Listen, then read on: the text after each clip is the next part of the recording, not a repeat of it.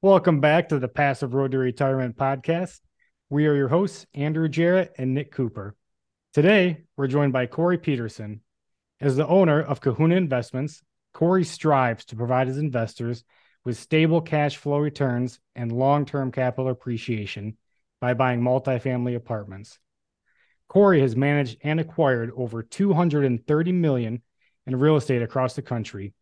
He is the best-selling author of Copy Your Way to Success, Standing on the Shoulders of Giants, and Why the Rich Get Richer. He's also the host of the Multifamily Legacy podcast. He speaks around the country on this subject, including at Harvard and NASDAQ. Corey is frequently featured on Fox, CBS, ABC, and NBC affiliates. Corey, great to have you here. Man, so excited to be on your guys' show. Looking forward to it. Absolutely. No, this is great. So I guess kind of dive right into it. I've heard that you have a Bruce Wayne type of story that kind of got you going here. If you can kind of tell us, the readers or the listeners, that. Yeah. So when I first started in real estate, I was a used car salesman, right? Like that guy smoking, joking, just the worst kind of guy. I had big hopes and big dreams, but I just didn't quite have the vision yet. And that was about 23 years ago is really when my life changed forever. My mom was married to a man. His name was Bruce. I call him Bruce Wayne. Okay. He wasn't Batman, but he had a lot of money. And he had a home right on Hawaii on the beach. And my mom, thankfully, invited me and my girlfriend, now my wife of 20 plus years, to go. And so we get to the islands. I was like, oh my gosh, what is this? Like this house on the beach was awesome. It was amazing. And I never seen wealth or money like that. And so I just was like, man, Bruce, what do you do? And then he said the magic words. He said that he owned apartments and that he was in real estate.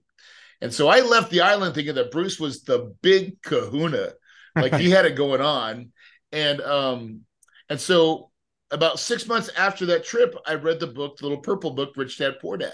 Mm-hmm. And I was like, oh my God, that's Bruce. Because Bruce was self-made too. And that's when I got the download from the mothership, right? I knew at that moment, I was like, if Bruce can do it, I can do it too. And so I went on a journey in 2005. I was like, what do I call? I was ready. I read all the books I could. I was ready to move into real estate. And I was like, what do I call my company? And all I could think about was, I want to be the big kahuna. So I called my company Kahuna Investments, right? Because I wanted to be the big kahuna just like Bruce was.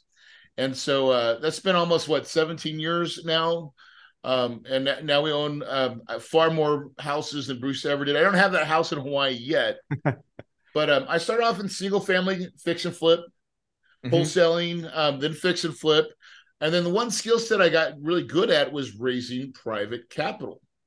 And I found that that's the one thing that has set me up for the rest of what I do now, because that skill set of raising capital is what has allowed me to buy much bigger assets that actually have more stability and predictability as well. And so, so I bought my first apartment in 2011. I bought it for $3.2 million, and I raised $1.4 million of private equity. And then we kept that property for 5 years, and then we sold it for like 8.8 million. So it's been a great success story. Now, I'll do the math on that one to have that type of returns. So that was your first one. Did you go in? What did you do with the capital you got from that sale?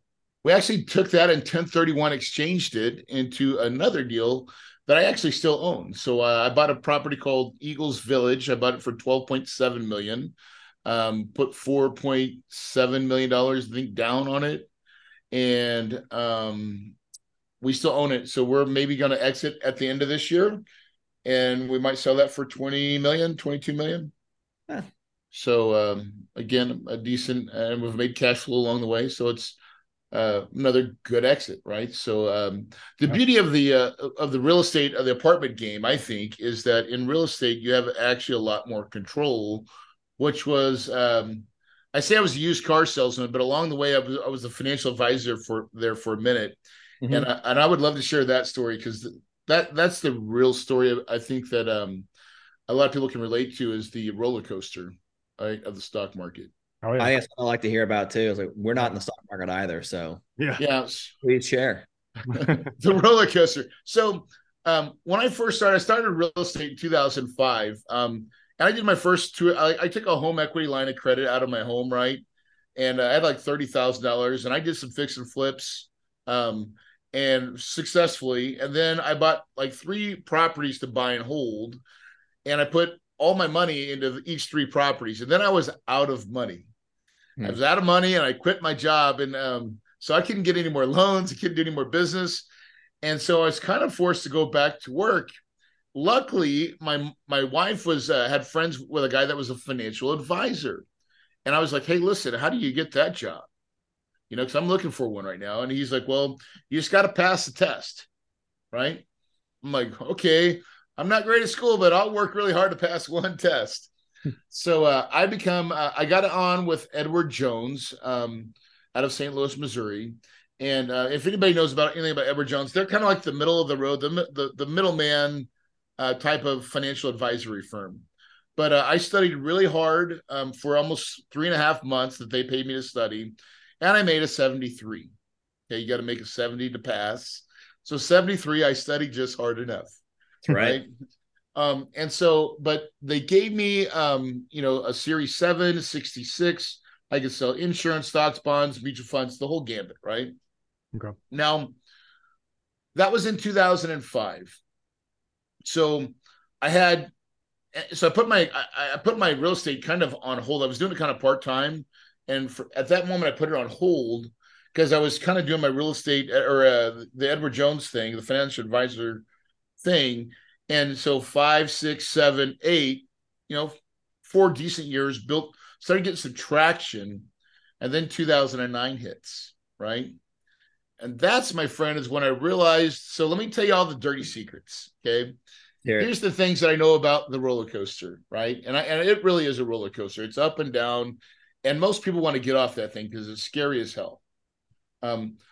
It's the only place where they call them a broker for a reason, because they're usually broker than the people that they take money from. Yep. Right? It's like it's the only place where millionaires come and get advice from someone making $70,000 a year. I'm like, listen, I should be asking you for advice, right? But Edward Jones gives me all the smart words to say in these, Investment Fund of America. It's got 74 years of history, and basically, I just learned how to sell from a brochure and talk about the talking points. And now you should invest your money today.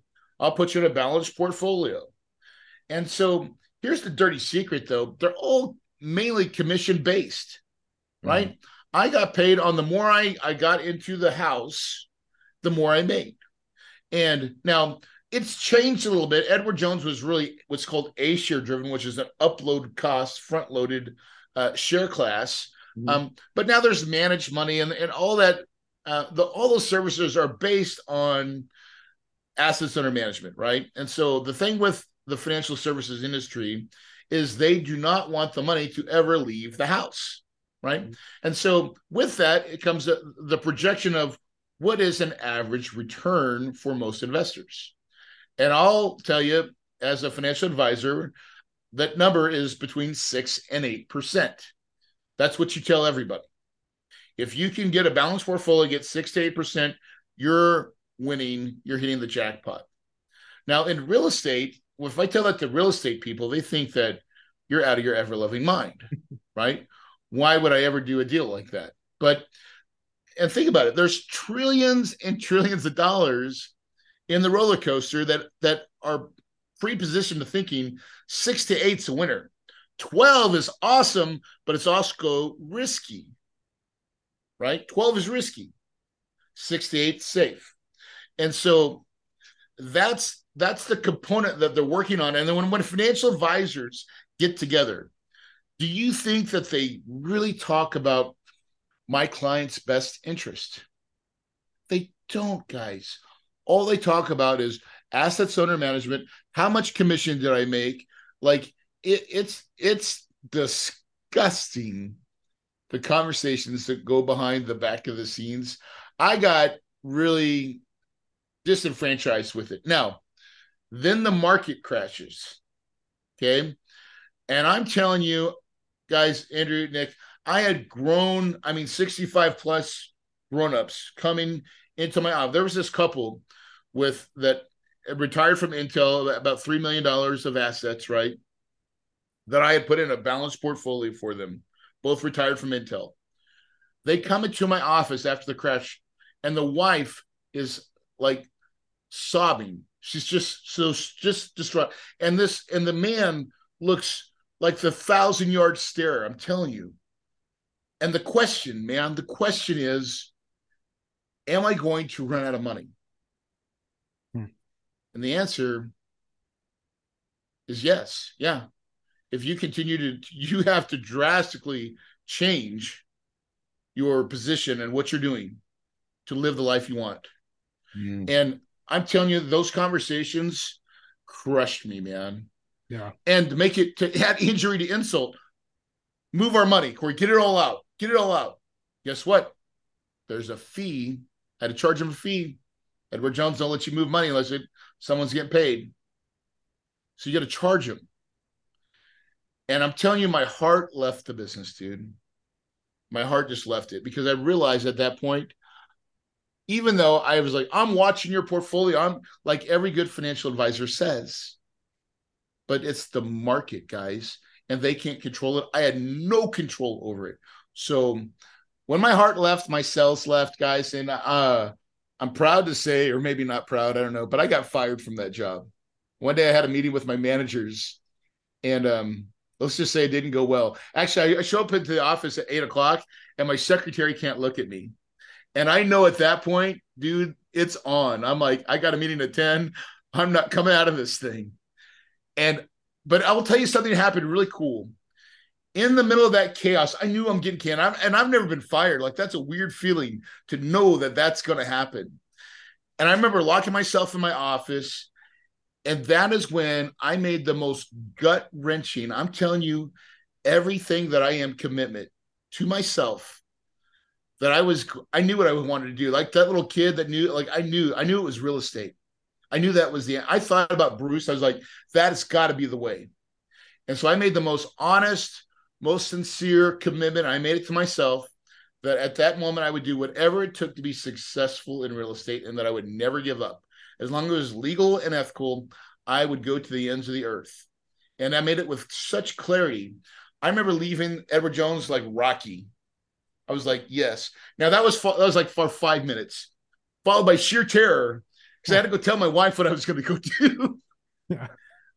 But she supported me, and it's funny how all these things work out. But what I love about real estate is that there's so many options. Like even now, we have high interest rates. We just went through COVID, all these little different things, but I still got levers. I can still manipulate real estate by using my smarts, my intellect, understanding what's going on, and I can touch it and impact it that I can never do in that roller coaster stock market.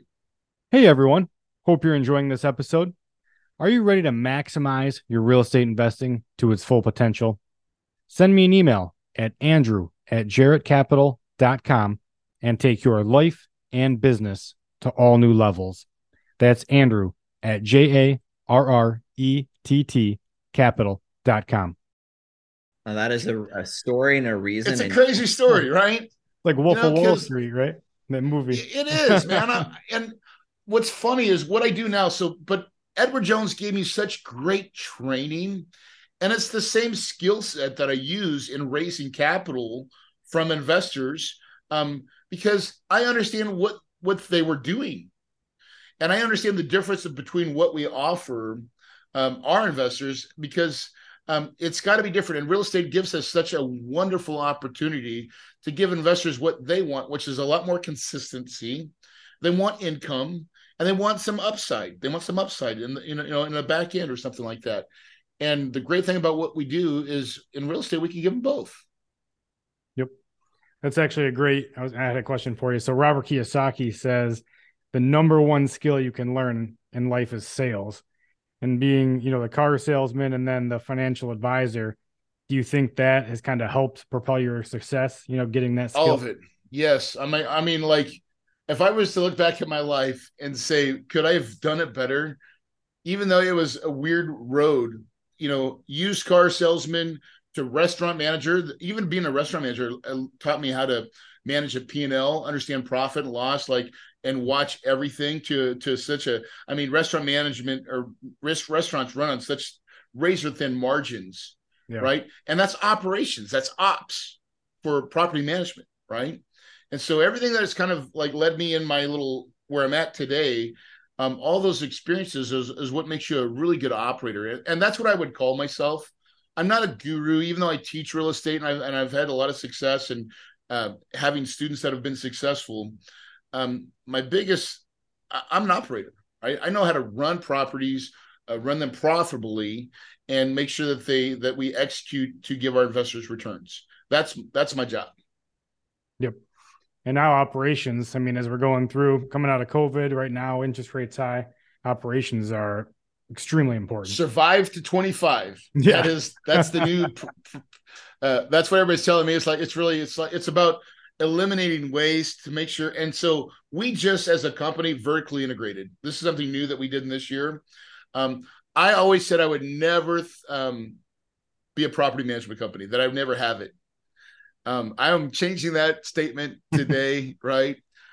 I think 2023 will go down as the best decision I ever made was to vertically integrate and take over all our assets, because we have control. We have control of our culture, our people, and we are creating this thing that people are thriving and they want leadership and they want vision.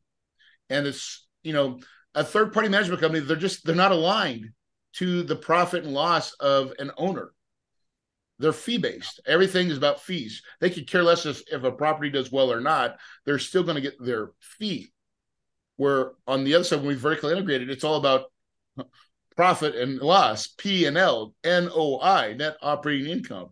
Mm-hmm. That's the thing that really tells the difference. Right. And so now we're yoked properly. And it has made all the impact in our company and our business.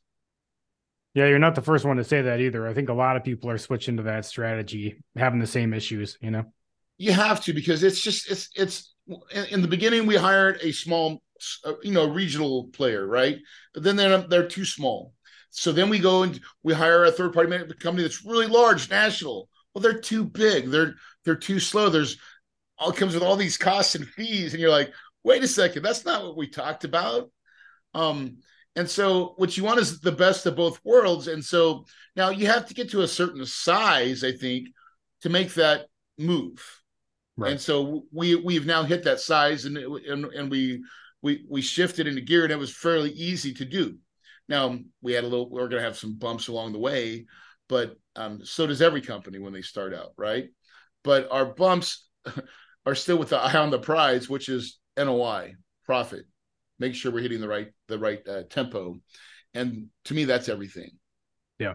What size about would you say the shift kind of should happen at about? Man, I would say at around 2,000 units, I think is the right number, or doors. So we have a lot of student housing, so it's beds for us, right? But we have 10 active assets right now that the right answer is when it can pay for all the people that you need, right? So you got to have an accounting team, so that's quite a few people, right? Just in that, you have a controller, a staff accountant, an accounts payable person. Those are 3 people you'd absolutely have to have, and then you have a regional, a controller on that, or a COO, and maybe a support staff on that. So those are kind of all components that you'd have to have to be able to be effective in it. Yep. Yeah. Now, once you switched over to apartments, how did that change your personal tax structure? Did you notice a little difference maybe in some savings? I've learned that it's not about what you make, it's about what you keep. Exactly. Right? Corey does not pay taxes anymore. I've not paid taxes in or at least income tax in probably 4 or 5 years now.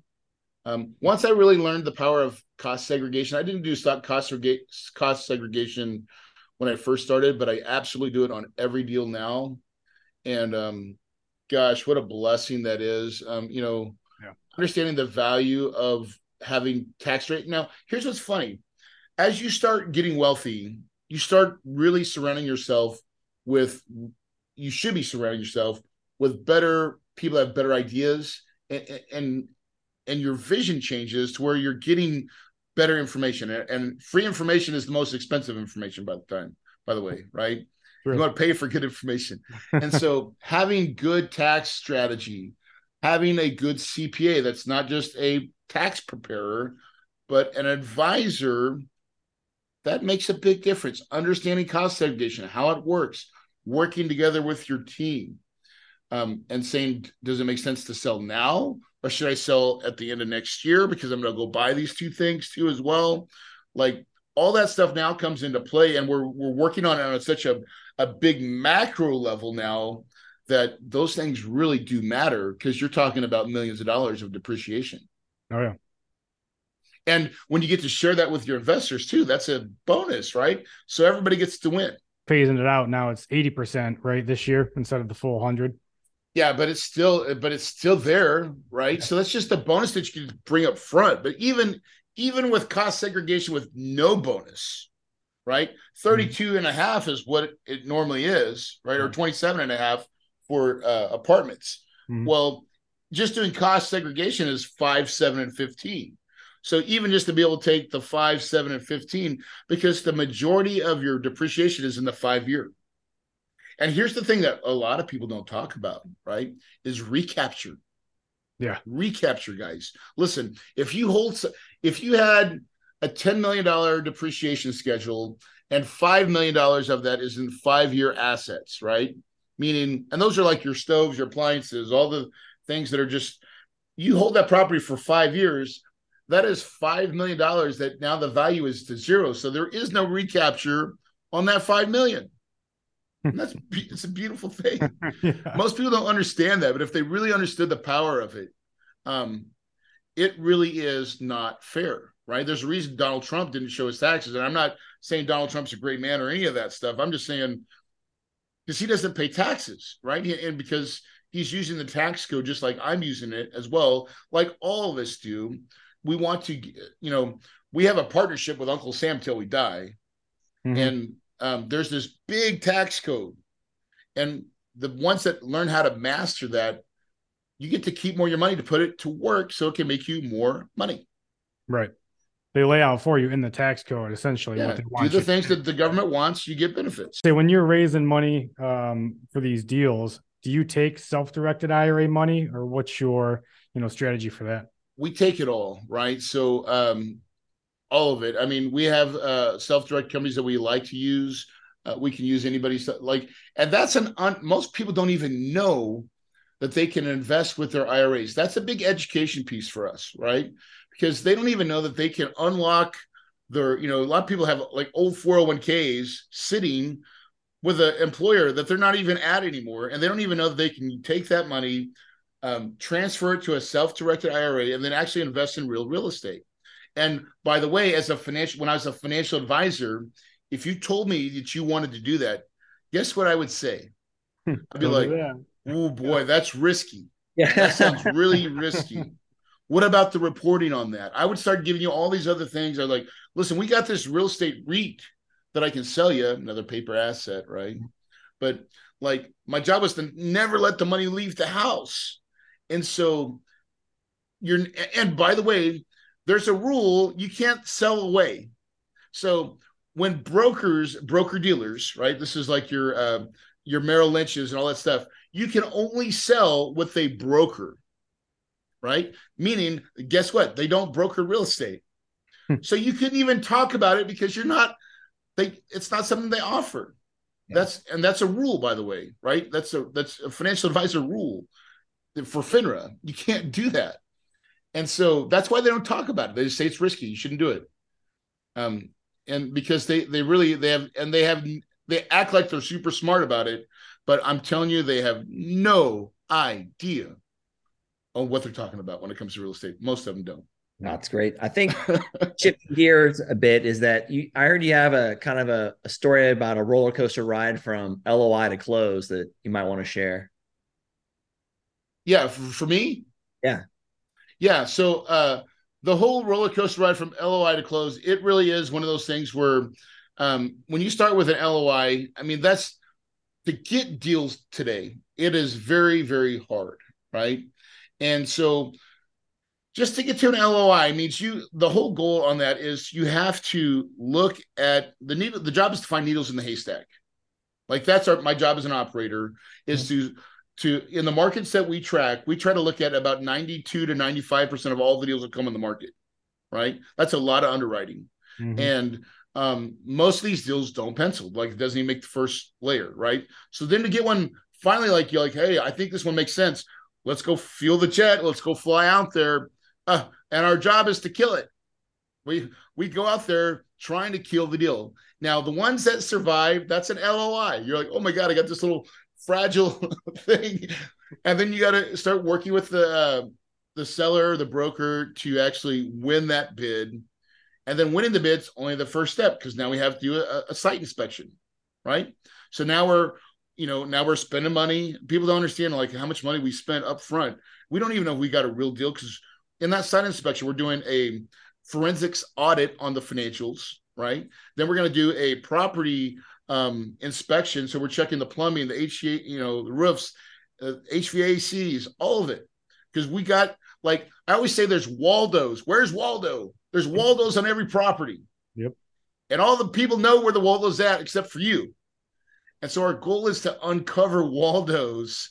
And you do that by having subs go look at the properties. And then actually, I call it my magic wand technique. Every time I have a deal or like I give this wand, I'm like, here, hold on, give it to the manager. It's like, here's the wand. It fixes anything. What are the top 3 things you're going to fix, right?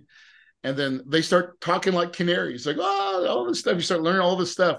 And then you take the wand back, then you give it back to the maintenance guy, right? But you got to give a rule. This doesn't fix ACs, okay?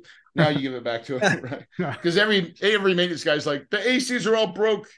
No, you got to work on those things till they die. But they start telling on the property. So you do all this work.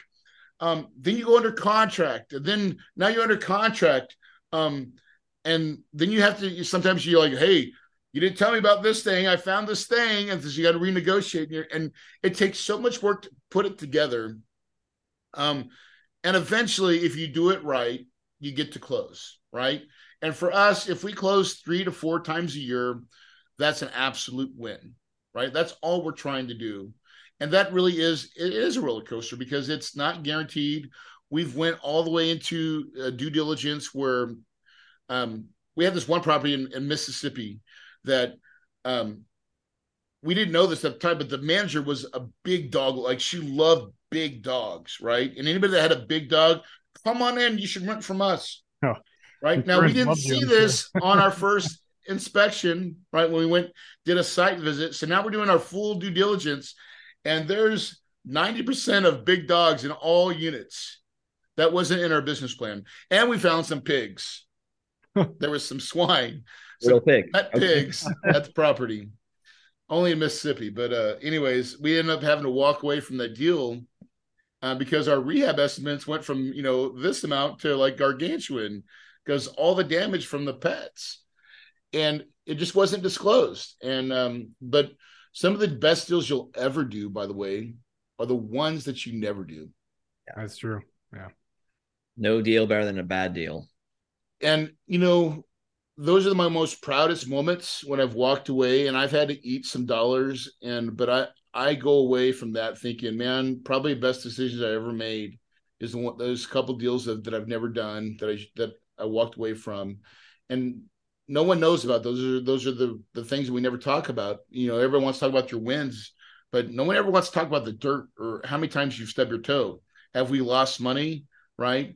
We've not lost investors' money. We've done bad deals where we barely got all their money back to them and actually had to come out of pocket. But it's real estate. It's not perfect, but it's a lot better than the alternative. Right. And I think that's the biggest story here is that with real estate, you actually have some control and some levers. Now, I Sure. guess I probably know your answer to this, but if someone's starting out and they want to generate their first passive income stream, what would you suggest to somebody? Well, I would tell you to learn the how to raise capital, right? Um, Looking back, some of my I have a lot of single family friends, right? And they've done very well. They've done very, very well. But the reason I have a lot more zeros on my net worth than they do, right? And it's a significant chasm, is because I learned how to raise capital. That is the one skill set that I learned to master. And it's just different. Raising money, it's not very comfortable for people to talk about money, or to, because most of us were raised, talk about money. Yeah, taboo. But but I find that rich and wealthy people talk about money all the time, and I talk about money all the time now, right? Because I love talking about money, and you learn how to command it, right? And money snowballs, by the way. Money is always looking for ways and operators and people that can put it to work and give it a better return than the roller coaster.